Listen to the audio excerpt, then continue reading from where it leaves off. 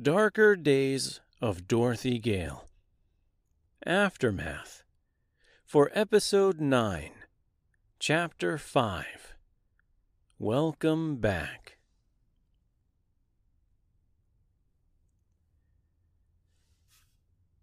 This week's Aftermath episode is going to touch on suicide.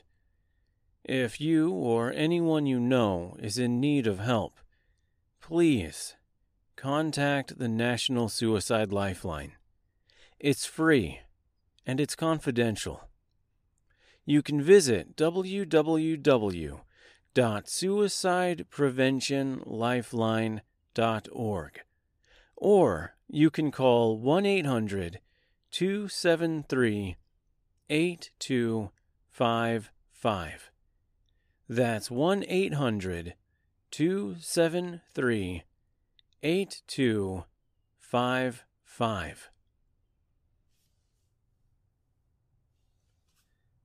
This week was somewhat of a revelation. It's also playing catch-up. Maybe catching up a little late. I mean, we're 9 episodes in. 5 chapters in. And we've hardly scratched the surface of what's about to happen. Aside from a brief moment with Dorothy and the Woodman at the beginning of the book, we haven't really seen any of the fallout from the events of Dark Days of Dorothy Gale. Last we saw Dorothy, she was in the spire of the Green Palace with the Woodman. She jumped, presumably to her death. The thought being, if she killed herself, no one would be able to claim or inherit her ring and bracelet, locking the Greys away forever, preventing the Woodman from getting any kind of win. While on the surface this is motivated purely by spite, we do find out it's a little bit more than that, but I'll get into that in just a moment. Dorothy wakes up, her bones ache, her body is sore, and her mouth tastes like death. But she's alive, and somewhere safe? She explores the cabin she wakes up in to find the lion sleeping in the corner of the living quarters of the home.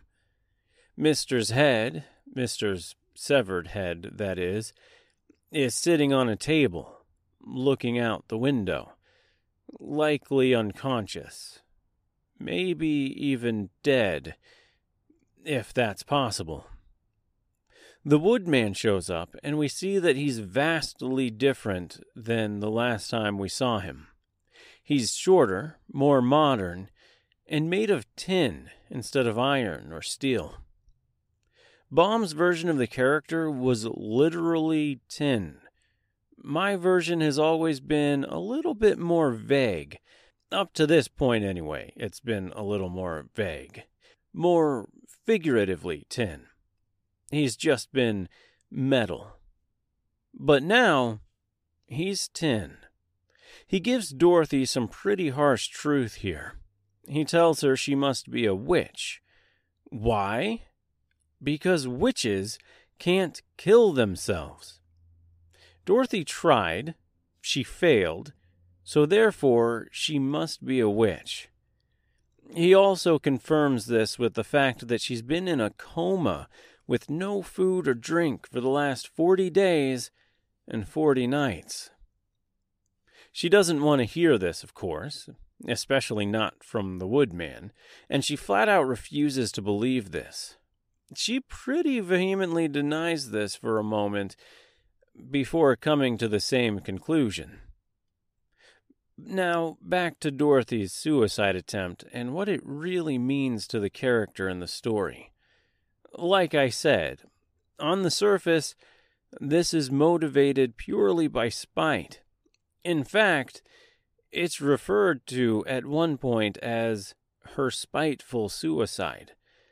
But we find out that it's more than that. She's tired. She's broken. Her actions were meant to be an escape from the hell that is her current existence.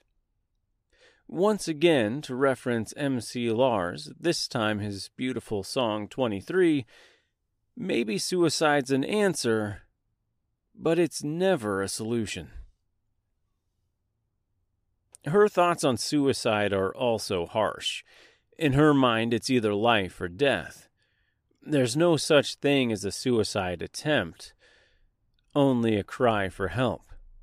And to her, it's not even just a cry for help, but a pitiful cry for help. This is the coldness, the darkness that surrounds her. We don't get a lot from her past and dark days. We get a little bit about her mother, Audrey, and of course the day Audrey died, but we don't get a lot outside of that.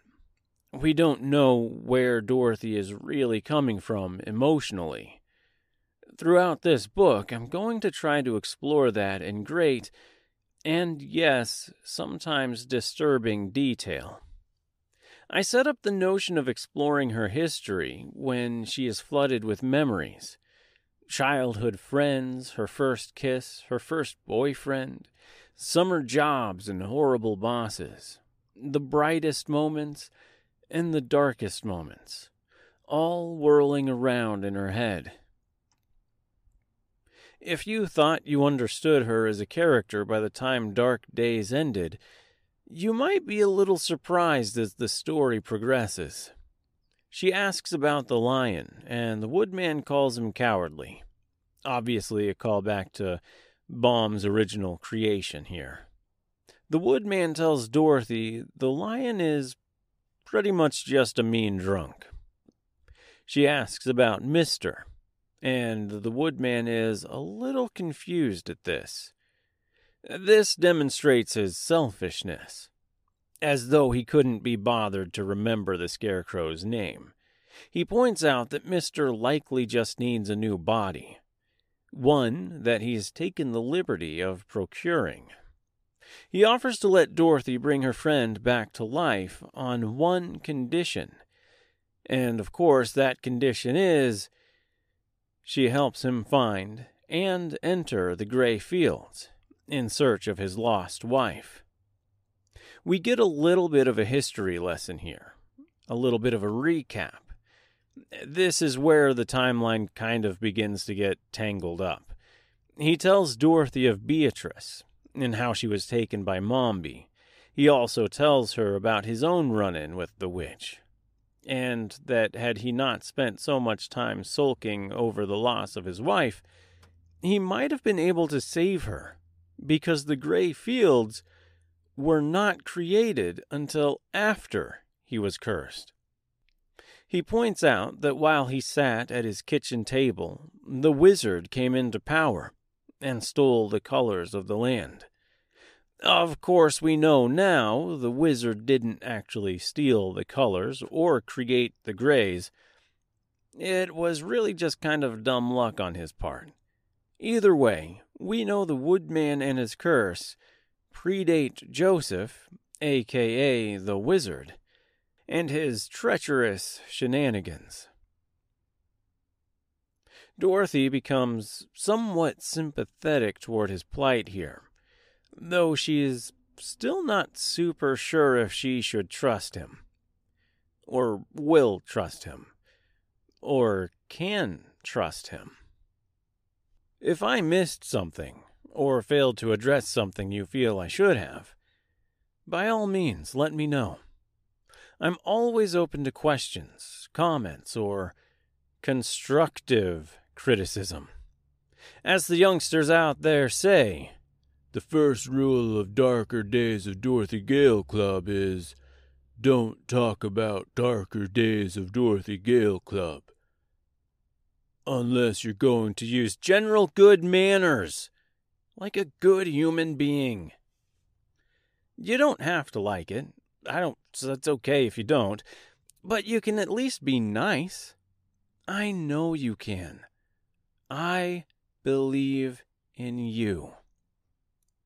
You can always contact me on Twitter, that's Dark Dorothy G, via the good old-fashioned electronic mail, It's good enough for an unsuccessful 38-year-old podcaster, so it might just be good enough for you. It's Dark Days of Dorothy Gale at Outlook.com. You can find me on the Insta to the Grandma Ding Dong. That's the new cool way of saying Instagram, and it's totally bitch cakes. Spread the word. It's at The Ordinary Sun. That's S-U-N. The same name can also be found on TikTok, but I mostly just post video game clips and memes there. Not really a lot of Dark Days of Dorothy Gale content. And, of course, there's always the official Dark Days website, ddofdg.com. As of this recording, it has some cool Dark Days of Dorothy Gale merchandise, and a collection of artwork, such as photography and sketches. At the moment, I'm not planning on making any Darker Days of Dorothy Gale merchandise. Also, Darker Days of Dorothy Gale is no longer available on Amazon. I've decided I don't want to charge people for this experience. I want the story of Dorothy Gale to be largely free. If you would like to support the show, buying a t-shirt or a sticker or something really is the coolest way to go about it anyway. I've got a lot of creative ventures going at all times. Photography, writing, podcasting, and believe it or not, I don't do any of this to make money. If, for some strange reason, you do want to support me as an artist financially, you can always go to buymeacoffee.com/ordinarysun. Again, that's S-U-N. If you do, I'll give you a shout out on this wildly unsuccessful and obscure podcast. And I'll even send you a handwritten thank you note, complete with a fun little sketch. If you don't want to donate to this cause, that's fine too. I'm happy to do this either way. Say, speaking of other creative ventures, I do another show as well. It's called Lost in the Library. It's an experiment in the art of short stories. At the time of this recording, it features an agnostic look at the afterlife, an account of a young Nigerian woman with sickle cell anemia, a prank gone wonderfully right, a rewording of the first canto of Dante's Inferno, a light-hearted yet mesmerizing look at a robotic dystopia, a children's book about a firefly who's lost his light, and the first 5 chapters of The Wonderful Wizard of Oz. Also, there's a few more stories on the way. Again, that's Lost in the Library, and it's available ad-free for free on most podcast apps. Come back next week for Chapter 6 of Darker Days of Dorothy Gale, the reunion special. Thanks for listening. I love you all.